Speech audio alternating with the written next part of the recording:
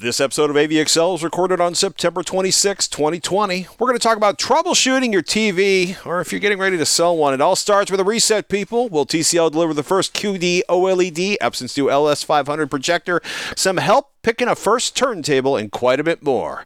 And don't forget, email ask@avxl.com if you got a question for us. Testing 1, 2, 3. All right. I'm not blowing anything out. Ignorant weasels chewing on your soul. Ignorant weasels. Do you have speed? Yeah. Welcome to AVXL, your guide to the best in home video and audio gear, no matter what your budget is. I'm Patrick Norton. Hey, I am Robert Heron. I was fascinated to find out that there is a new KEF LS50. Yeah. Primarily a new driver design inside of that.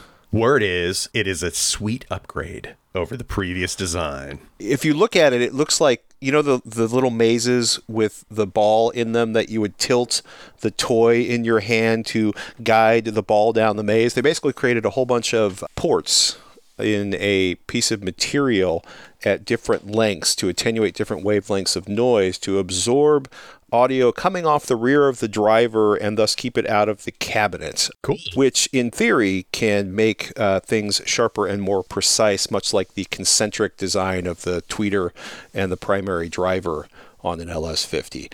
Very curious to hear it. I mean, it was already a highly regarded speaker, and this Yes. just seems like if we could go back, tweak a couple little things, here's what we would do. Mm-hmm. I am looking forward to actually getting some ear time on a set of those. You and I both. I have talked to KEF. We'll see whether or not we can get a pair in. I'm very curious to A/B them, especially since someone who is a speaker designer who I respect took one of those apart and said it was essentially the most flawless driver. He just couldn't see anywhere he would make it better. So with materials science, and I believe they also give it a little more oomph in the motor on that. But we'll talk about that more Pretty superb. next week, and as soon as we can get our earballs on them. TCL QD OLED, is that what's happening with Samsung's shiny new OLED technology? That was an assumption when Samsung Display announced that Samsung Electronics wasn't really interested in at least the first round of their QD OLED material. This is basically a blue OLED material that uses a quantum dot color filter on the top to produce the red and the green channels, in addition to having a clear window in the subpixel structure for allowing that blue OLED light to come through. It seemed that folks like Sony and Panasonic were going to be the first to check that out. And curiously, TCL wasn't on that list. However, earlier this year, TCL made an investment in Japan OLED, or JOLED. JOLED has shown a few prototypes of OLED TVs that use inkjet printing in terms of creating the panels compared to the evaporative processes used in today's OLED manufacturing. The main benefit being reduced cost. Literally, it could be a third of the price compared to the way they're currently built. Mm-hmm. If TCL is going to put out one of these displays, and they have made a significant investment in this company, it would seem likely that they're probably going to have one of those displays to show off here relatively soon. IFA 2021 is the suggested time frame.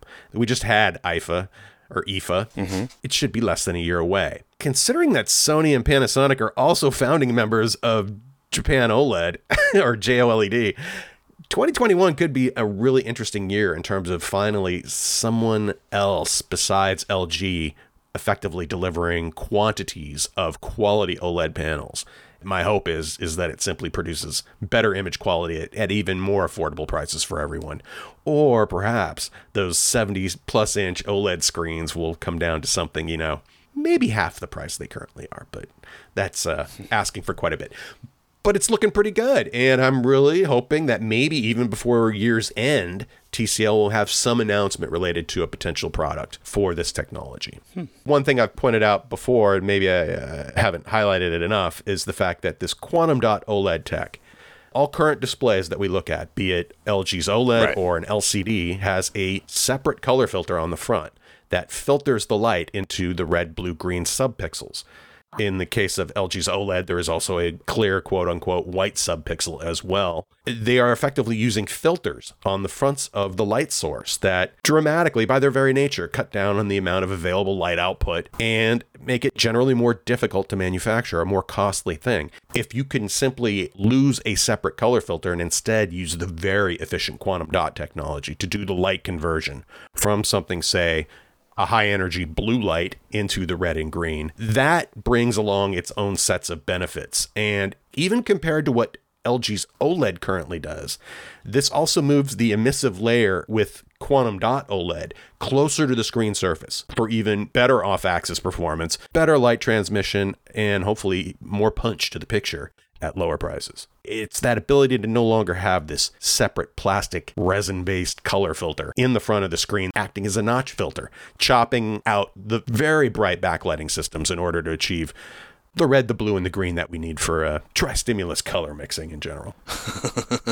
So, I mean, essentially it brings it closer to the performance we think of from, LG's OLEDs, just from a different path. But even compared to LG uses a color filter, a resin-based color filter on the surface of their OLED that white OLED material is pushing through, and that by its very nature lowers the performance of the display just because you're having to filter this light. It is not nearly the efficient nature that you have with quantum dot materials that are orders of magnitude more efficient. Literally, the blue wavelengths come in, they touch off on the red and the green quantum dot materials, and then they almost directly produce that light with very little in terms of loss. Say you have 10,000 nits behind the screen, and then by the time it goes through the color filter, it's down to 1,000 nits, say on an LCD.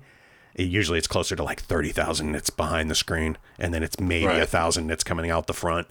This would just simply take, say, an OLED material that could perhaps do 2,000 nits. Oh, wow. I would not be surprised to see a quantum dot OLED jump up at least initially, the brightness capabilities of OLED panels in general by about 50%. That's my educated guess, and we will have to wait and see for actual shipping products to see if I'm guessing in the right ballpark or not.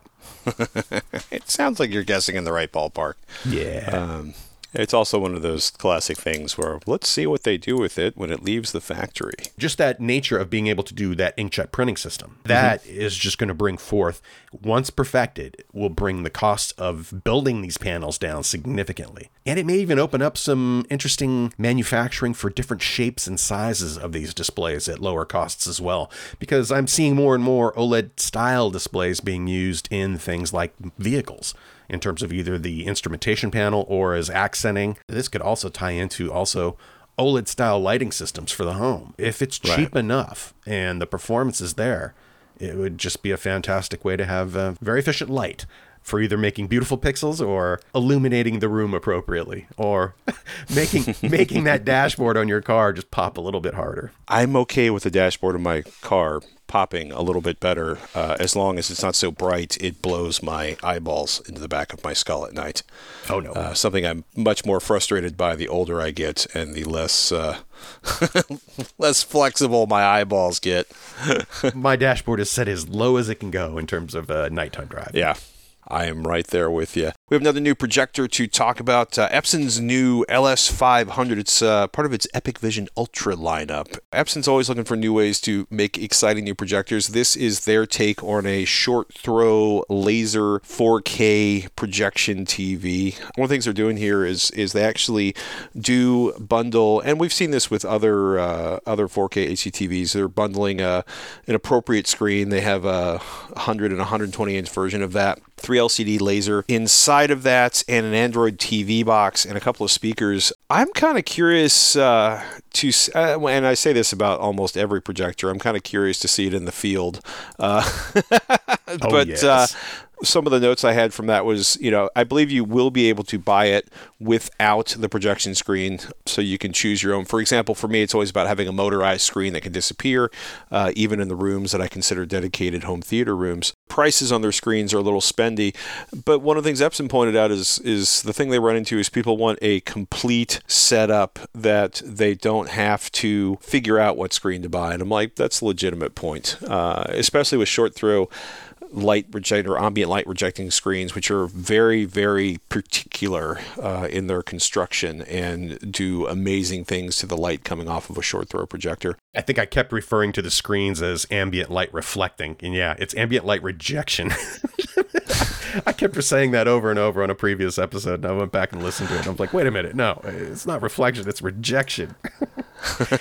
And when they work and they're paired with a projector like this, it makes it usable in a room with lighting. Yes. It makes it more like a TV than it would be otherwise. It's fantastic tech when done right. They're looking at $5,000 for their 100-inch kit, $6,000 for their 120-inch kit. They're either sold out or not in the pipeline yet, but they're talking about around 4,000 ISO lumens for this. So this is going to deal with some alarmingly bright rooms. Especially when paired with an ambient light rejecting screen like that. That is just going to be something else. Yeah.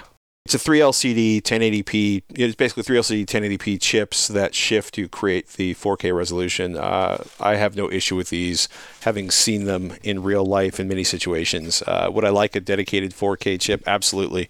But the work they do, there's no smearing, there's no blurriness. It's kind of shocking how good their 4K is from a 1080p source. So this is I shouldn't say source. I'm trying to see what the color capability is of this thing. It is equipped with HDMI 2.0 ports, 18 gigabit per second. I will be curious to see how this Epson is set up in terms of its absolute color output for things like HDR content, considering it is HDR10 compatible. I mean, I think they went for the Rec 709 color gamut. It's not highlighted anywhere, so I would assume it's closer to that. I'm sure it exceeds it, actually. Considering most projectors nowadays slightly exceed at least Rec 709 or BT 709, how close can it get to something like DCI P3 in terms of that color output? Maximum color gamut, Rec 709. There you go. Okay. Well, and, I found the line. So they're trading off absolute range of color for brightness. I mean, it's also interesting that they're doing 12-bit processing, which I get primarily to eliminate artifacts and banding on that. Exactly.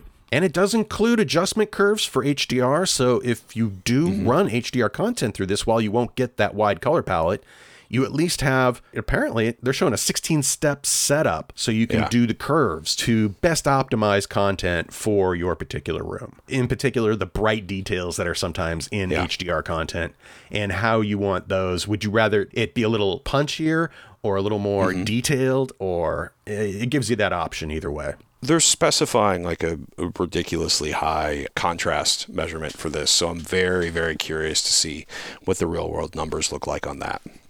Other news, Denon has been making audio gear apparently since 1910, and they are celebrating their 110th anniversary with the Denon AVR A110 AV receiver, the PMA A110 integrated amplifier, the DCD A110 SACD player, and a new phono cartridge, which also has the A110 in there. That's the DLA 110MC. These are all basically flagshipy products. $600 for the phono cartridge, $3,000 for the SACD player. So if anybody's looking for an SACD player, there is an SACD player out there right now.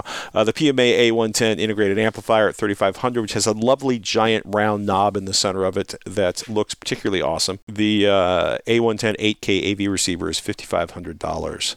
So, they're doing some fancy celebratory models.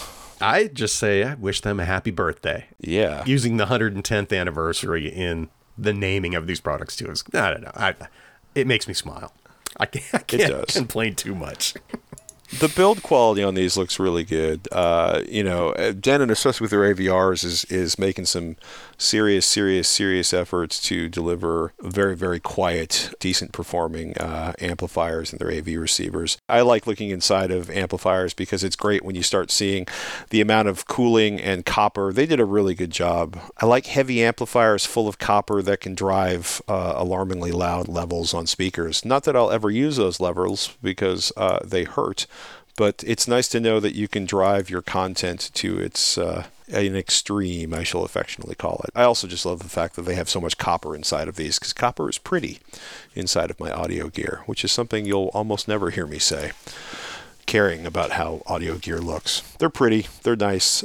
Probably out of the range for a lot of people listening, but I would be very curious. I'm very curious to hear if anybody gets measurements on that integrated amplifier, the DCD A110. Excuse me, the PMA A110 integrated amplifier, because I think that's going to be, I hope it delivers ridiculous performance. I like high-performing integrated amplifiers. They're pretty easy.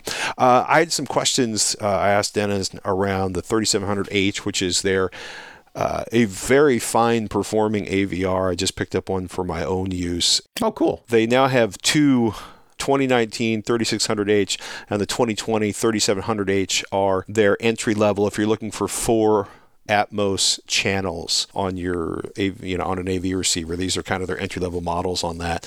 I thought the 3600H would be end of life since the 3700H is shipping, but the 3600H looks to be. It looks like they'll be manufacturing it for a while going forward. There's some very phenomenal audio performance numbers on the 3600H over at Audio Science Research, audiosciencereview.com. Pardon me. 3700H almost measures as well as the 3600H, but it adds some additional home theater centric features that the 3600H. We talked about those doesn't have. We talked about those a couple weeks ago, but one of the big ones that Robert and I were fascinated by is the ability to have 2 simultaneous tunings for the room, so you can A/B your Odyssey setup. My with favorite multiple microphones feature. That's. It's nice. It is. I wish more products had that in particular, especially for room tuning. Mm-hmm. Yeah. And I'm still drooling over that PMA A110. That is just a...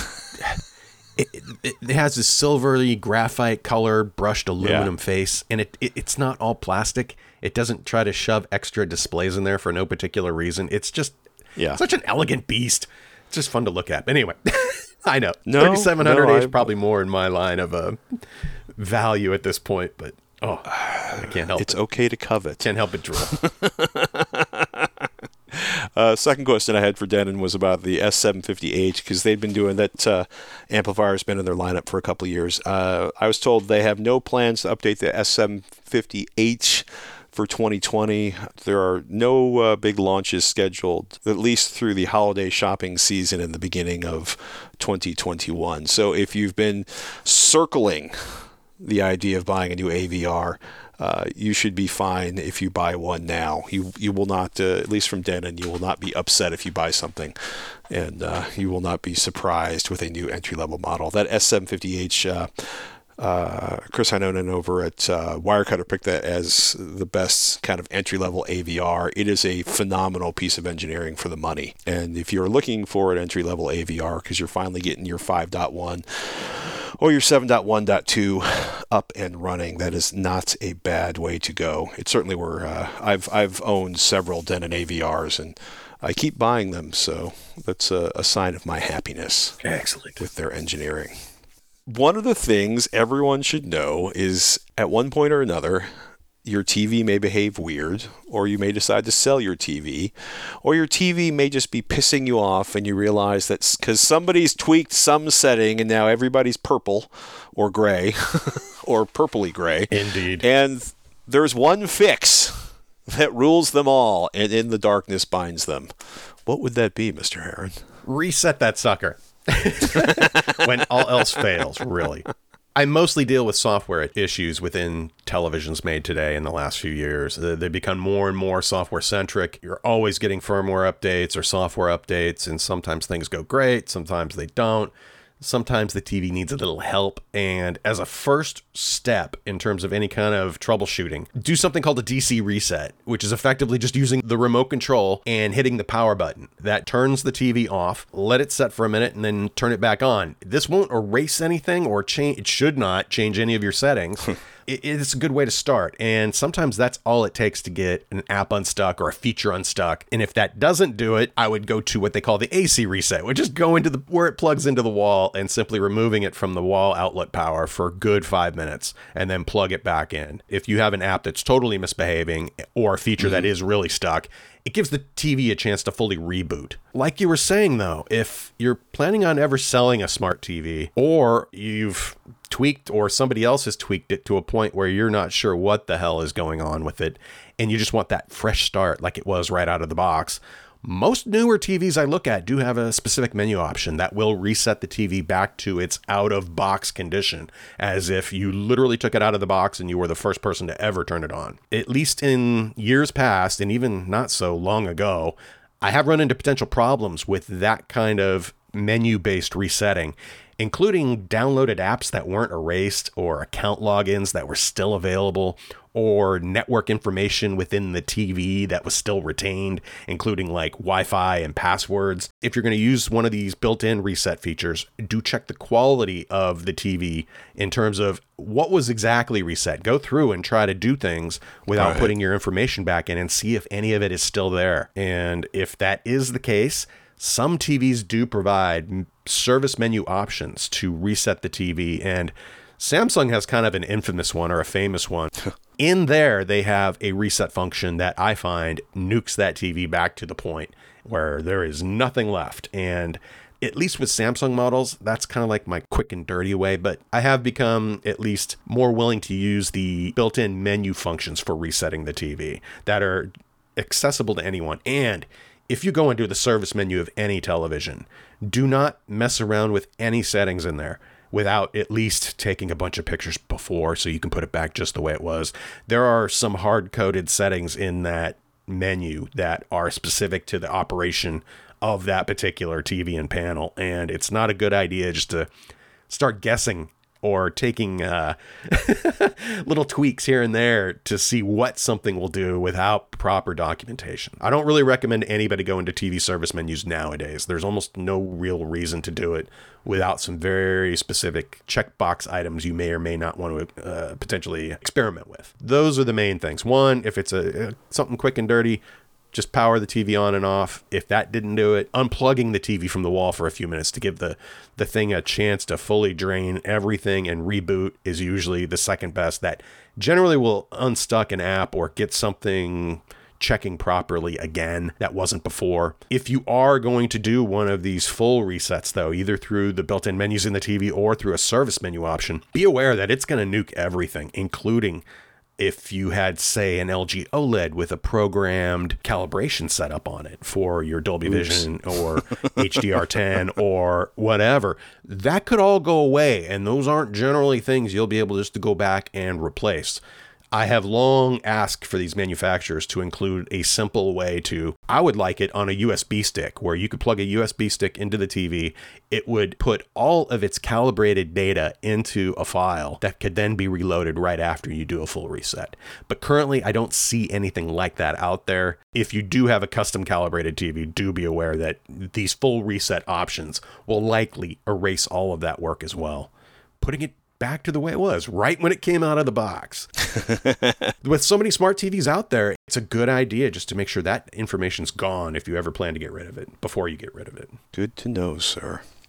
We got a tweet from Director Pete, a.k.a. at Pigs Already Fly.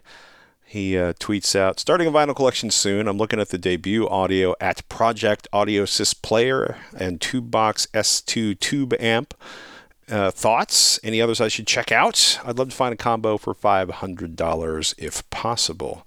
And he followed that up, that he also checked out the Atfluence RT85, but it's $500 alone. I don't have super hearing, just looking for something nice looking that will last a long time. And the nice thing about most record players is that if you don't drop them or have an earthquake or drop them after an earthquake or spill water on them or have your dog pee on them because you left them on the floor, not a personal experience, but a story I heard. Oh, yeah. Oh, yeah. There are a billion options out there. There have been a lot of options for a long time. As vinyl started to sort of explode and become very hip a few years ago, a lot of products started up that are often beautiful, expensive, and somehow manage to not do a very good job of turning the grooves in the record into something you hear with your ears.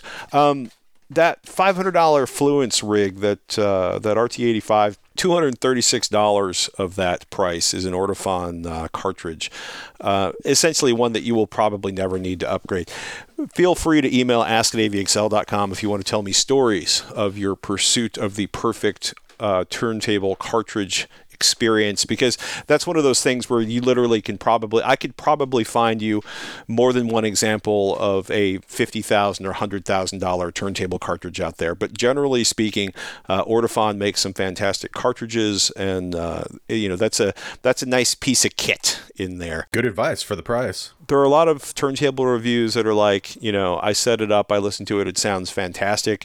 To mention Chris over at Wirecutter again, he's done, most of the really serious turntable reviewers will actually measure the accuracy of the speed, the wow and flutter, and some other stuff. Because what's one of the issues is if you have a turntable that does not produce the right speed, then the audio is going to be off. Or if it has issues, it will induce really irritating artifacts in the listening experience.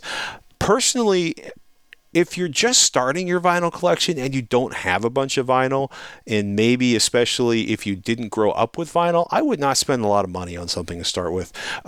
U-Turn Audio's Orbit Basic Turntable, they have one with a built-in phono preamp. Their Pluto preamp measures very, very well. I would buy one of those. That'll get you in the door for like $250. Then I'd spend 6 months living La Vida vinyl. I would listen to, I would buy records. I would spend a lot of time researching which versions of records were actually analog versus, in one of the worst cases of all time, there was like a Rage Against the Machine vinyl release for the 20th anniversary that had the overcompressed, terrible audio from the 20th anniversary CD transferred to vinyl. Which is just Not one good. of the great... Not ideal.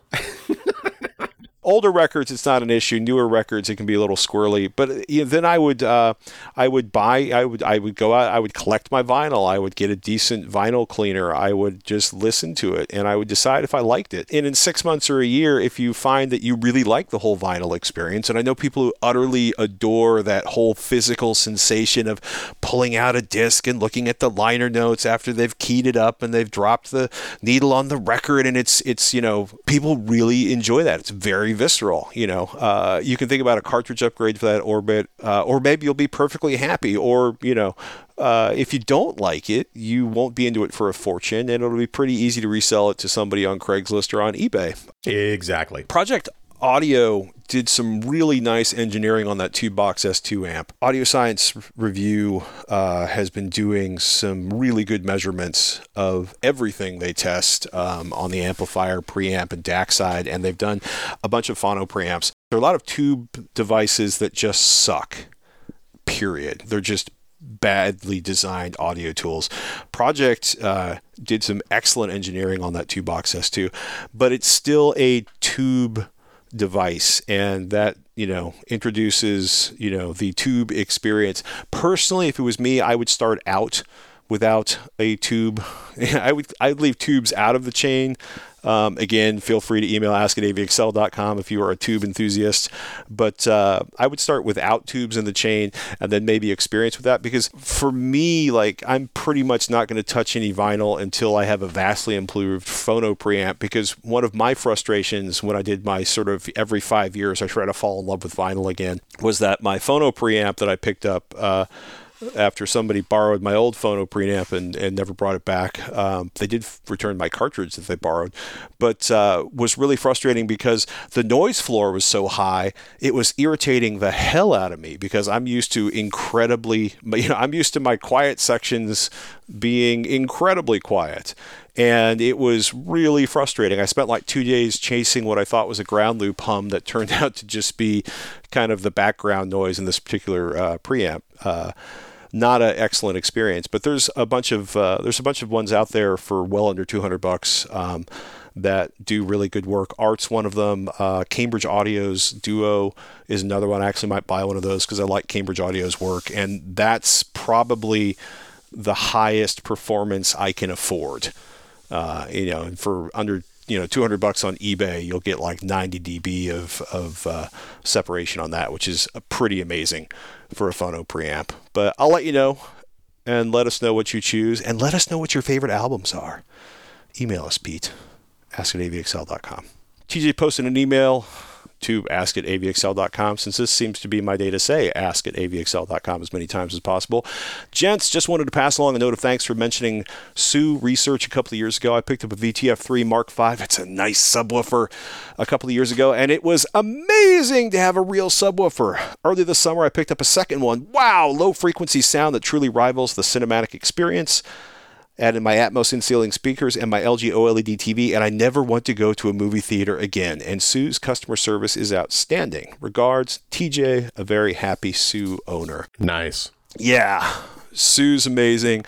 RSL Speedwoofers, SVS. Dr. Sue's made some amazing speakers over the years, but he's spent the bulk of his career making amazing instruments for reproducing low-frequency audio. I think if you're looking for a subwoofer upgrade, any of the companies you just mentioned are top of the list. Start there. You really can't go wrong. I covet your multiple subwoofers in one room. That's I have a very large L-shaped room that the home theater is in. I sense there will be more subwoofers in my life. I mean, technically, I've got a subwoofer built into each of the Golden Ear speakers at the front, but I want more subwoofer. I love that. Brett Butterworth did a really great article where he measured going from like 1 to 4, maybe even 6 subwoofers in a room. And even going from 1 to 2 can do tremendous things to level out or make the low frequency levels much more consistent no matter where you're positioned in the room. Yeah, the whole multi-sub, how rooms react to having multiple subwoofers inside of them is kind of fascinating to me. And 2 is a sweet number for that. You don't have to go with 4 or whatever, but it seems that jump from 1 to 2 is significant enough to really consider it if you can do it. That is true.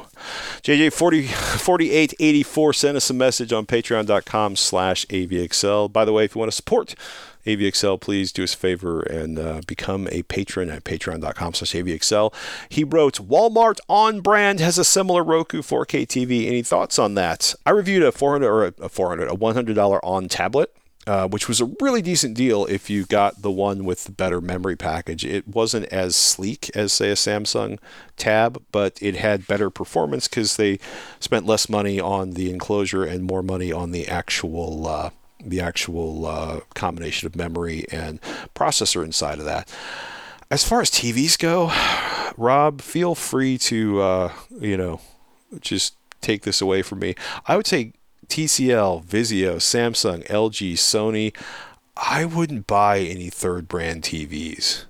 Am I overreacting to that? I have no personal experience with the on brand. It seems that it's something built specifically for Walmart. Yes. The price is going to be compelling. That's really what you're going for. If you can get eyes on it and it looks good enough, the price is what's going to attract you to that. But for features like, well, this does have Roku built into it. Mm-hmm. On a budget for home theater, I would stick with something like a 6 Series, especially with HDR content. 6 Series TCL, in terms of having a TV that can do about 1,000 nits with high quality mini LED backlighting with even better local dimming than they had a year ago. Mm-hmm. That alone, with the wide color palette of a quantum dot display, which is, I'm not sure if I saw that in their specs for this TV or not. I'd be curious to see.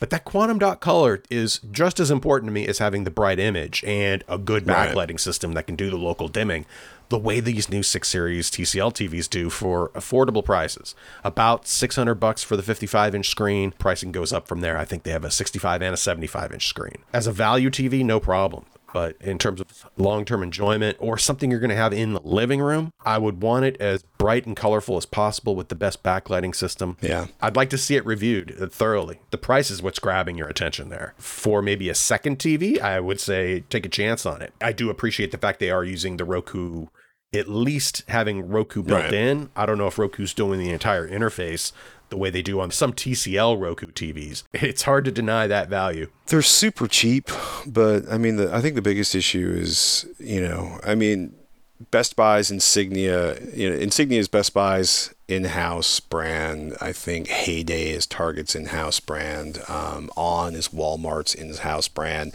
Amazon Basic is Amazon's, private label for cables and various and sundry other things. The challenge is that you don't know who made this television. The ones that I've seen testing for, it's been not good. You have to decide if compromising your image quality is worth saving money. And certainly around Black Friday, there's been some insane prices, like a 50-inch on TV for $150. Yeah, and I can get it. That's amazing in terms of pricing. And who manufactures on TV? Apparently a company called Durabrand. So take that for what it's worth. That's the thing. I wouldn't expect the world for a bargain like that. I wouldn't expect wide color palette with good backlighting and good contrast control. I don't think that is what you're going to be buying if you go that route. As long as you're cool with that, then the value is definitely there. I mean, good golly. If it lasts a couple years, or you plan to use this outside... Right. It's one of those things. I just wouldn't be aiming at that, considering how affordable something like a 55-inch TCL 6 series or the 65-inch or the 75-inch even is compared in terms of image quality for an LCD television. This is a good point, just to say that good image quality doesn't cost a hell of a lot today. I mean, compared to even a few years ago. In the LCD world, at least. There are more and more better options out there from companies even like Hisense and TCL and others that I just go to first if I'm looking for image quality above all else. If you're a gamer, you have a whole different set of things you should be considering, especially looking at the next-gen consoles in terms of things like Dolby Vision support, peak brightness, game modes, things like that. But for just watching movies and TV, I don't want another 4K TV that only does, say, 300 nits compared to something that's relatively affordable as well that can do something 3 or 4 times that. That brightness is really an eye grabber in terms of making HDR content look appropriate. And having a 300 nit TV displaying HDR content is meh at best. It's just not anything to brag about or to go, wow, this is blowing my eyes away every day. No, it doesn't work that way. The entry level is cheaper than it's ever been, but again, you know what? This does encourage me to actually, I doubt I'm going to walk into a Walmart anytime soon, but I now want to look at one of these TVs. So I think I will actually.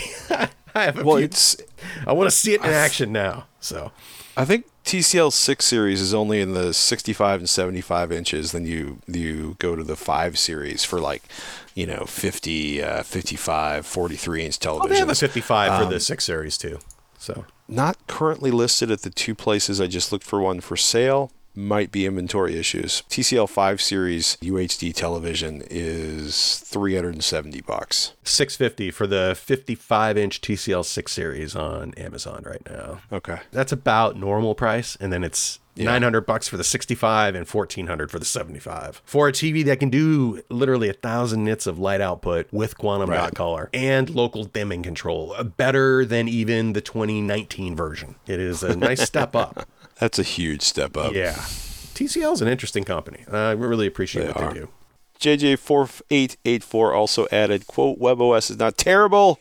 Robert, I listened to you complain about LG TVs and their app system on the LG UJ6500. I could install Peacock before Roku got a deal months after the original release. Also, Disney Plus, along with many other streaming service apps, good interface, appear as well after system updates.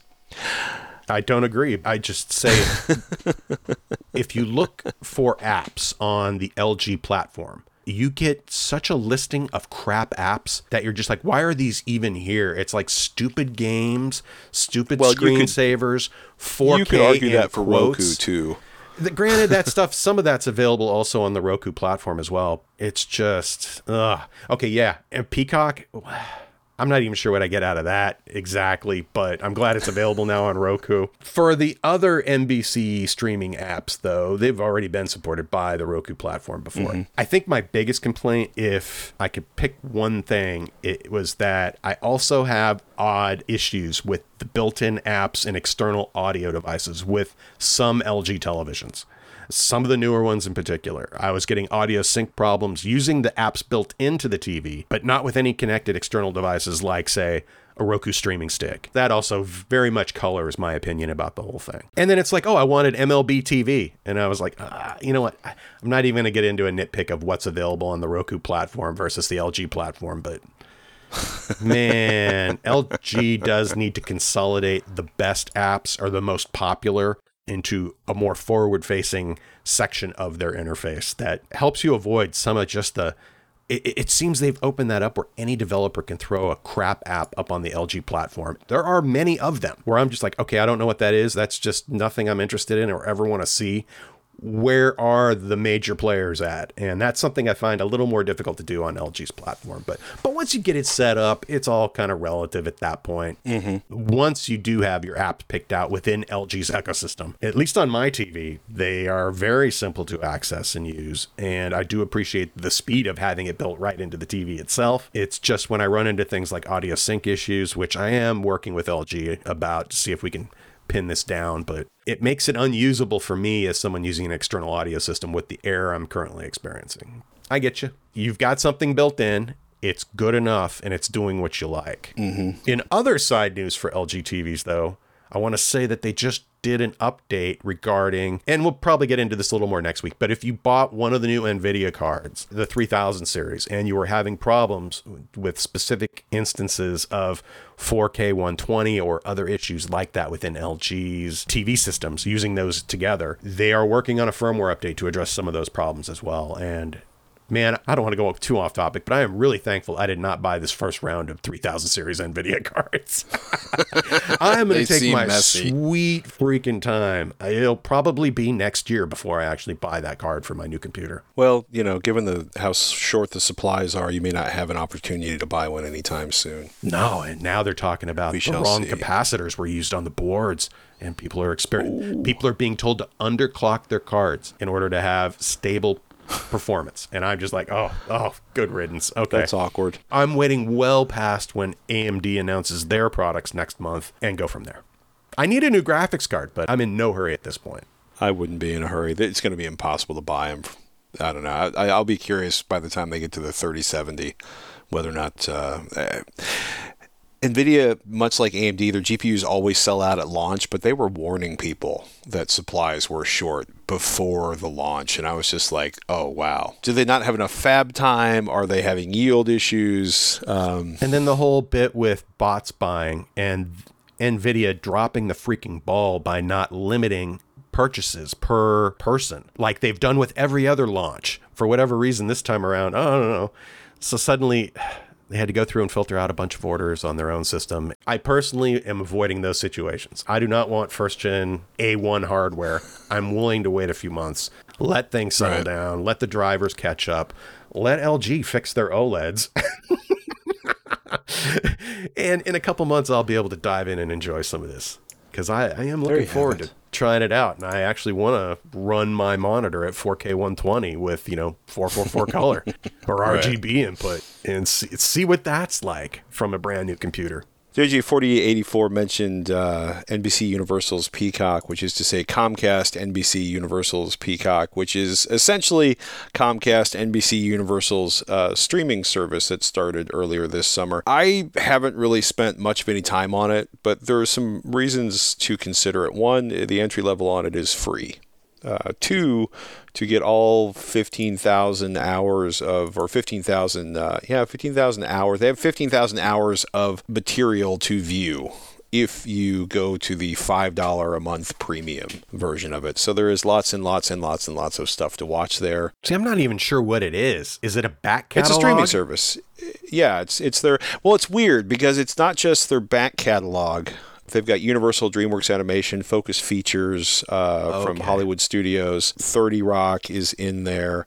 Everybody Hates Chris, Downton Abbey. They also do Premier League soccer in terms of live sports. NBC News, CNBC, MSNBC, E! News. There's a ton of stuff there. And then, they've got... the SNL Vault, Office Shorts, Seth Meyers Now. They've got a ton of stuff. Okay. Because right now I'm using a separate app to do NBC Sports with the NBC Sports app, and I use that for streaming local baseball games and many other things as well. And there's also the straight up NBC app, which I was wondering if they were just simply going to roll everything into Peacock, but it sounds like they've got some demarcation between their content libraries and live content. Peacock has free with ads. Premium with ads is $5 per month. Premium without ads is $10 per month. The premium with ads essentially is that full 15,000 hours of content they have. So if you want ad free, it's going to be $10 a month. They also are doing the same thing that we've seen with HBO Max, where they launched with a bunch of classic titles, including Shrek and the Matrix trilogy, and the first 3 Jurassic Park films, which were all gone by the end of July, and I think they launched July 15th, or maybe the end of August, and those titles were gone. So, HBO Max launched with the Harry Potter films, which were then gone a few weeks later. And also, much like HBO Max, Peacock does not do 4K, it does not do Dolby Vision, it does not do Atmos, it does not do HDR. It is a 1080p streaming service. So we could probably dig into it and get into it some more the next episode. I find that there's already more stuff than I could watch in all the services I pay for. Indeed. Without a doubt. If nothing else, we should spend some quality time with it to see whether or not it is frustratingly compressed as HBO Max is. I don't know. It's curious to watch certain titles on HBO Max and just kind of recoil from the screen, and then to watch something like Watchmen and be like, this looks amazing! But that's a conversation for another episode. Yeah, I was really hoping for more 4K streaming options for live events, especially sports. And that's something I'm still waiting for. And maybe waiting for a very long time. At least I should be receiving that ATSC 3 tuner, though, in the next couple weeks. Apparently, by mid-October, it should be in my hands. And I'm looking forward to checking that out to see if everyone's kind of waiting for this next transition for the digital broadcast system to roll out, then they have a legitimate reason to actually start offering maybe some streaming options for 4K. Thank goodness I at least have ESPN. I love their streaming app. I get my F1, I get a variety of programming with that. Never underestimate the power of MLB.com to make Robert happy when it doesn't enrage him. I don't think I'm subscribing to them anymore. I'm done with... I am so over blackout restrictions. It is such a CF in terms of wow, okay, 2 days ago there was a game broadcast. Okay, it's blacked out, local game blacked out on MLB, which it always is, and then even on, I want to say, NBC's app, it was blacked out there as well. So I just kind of threw up my arms at that point and just said, I'm done with it. I listen to more baseball on audio broadcasts, either through the radio rebroadcast or... There's something really delightful about listening to a baseball game on the radio. There's no reason to spend what I spend on MLB TV to be listening to just the audio side of it. So and I know this year they actually gave us all a discount because of the shortened season and whatnot, but until they address that specific issue and make that just a thing of the past. And I know it comes down to local markets and the broadcasters themselves, but they've got to just stop that practice. I don't see how it helps anyone except maybe their bottom line, or to force you to specific places to watch that content. Well, that's probably the entirety of the reason they do that. But bless AM radio. If you have thoughts on that. Yes, bless AM radio. When the wheels fall off, AM radio will be there for you. Oh, my goodness. This is AVXL. We're a home theater and audio podcast, and we love helping you find good stuff. Next week, we're going to be talking about the myth, the mystery, and the joy of 300-inch projection screen operations, i.e., why you probably don't want to use that projector you're looking at for a 300-inch screen. Finding ear pads for your favorite headphones, which can be really problematic when you get into certain corners of the audio universe. And, the words DIY will cross my lips more than once in that conversation. And nice. If you have any insights on blackouts, Major League Baseball, and why they exist, please email ask@avxl.com, because we are curious to hear the inside details of why Major League Baseball continues to torture Robert with blackouts. I don't Just think it's let even him watch the A's. I don't think it's even MLB. I think it's literally Comcast Sports. Since they own NBC, or vice versa, and they are the broadcaster of the local games here in our area. But it's just ridiculous when I pay for an MLB account to access every game anytime, or any previously broadcast game throughout the entire season on a beautiful interface. But if I try to view live events locally, it's a no-go every time. That's just, it's insulting. Let the man watch the A's. Just let him watch the A's. Is that too much to ask? They've got one small chance. Let me enjoy it. Damn, those Dodgers were okay, though. Yeah, who knows? I look forward to the end of this season and seeing how it all goes down. Sports ball people, it's there to break your heart, but movies and television shows will soothe you forever. Let that be a warning. I'm Patrick Norton. Hey, I am Robert Heron. We'll catch you next week on AVXL. Do us a favor, become a patron at patreon.com/AVXL if you can spare the contribution. Thanks.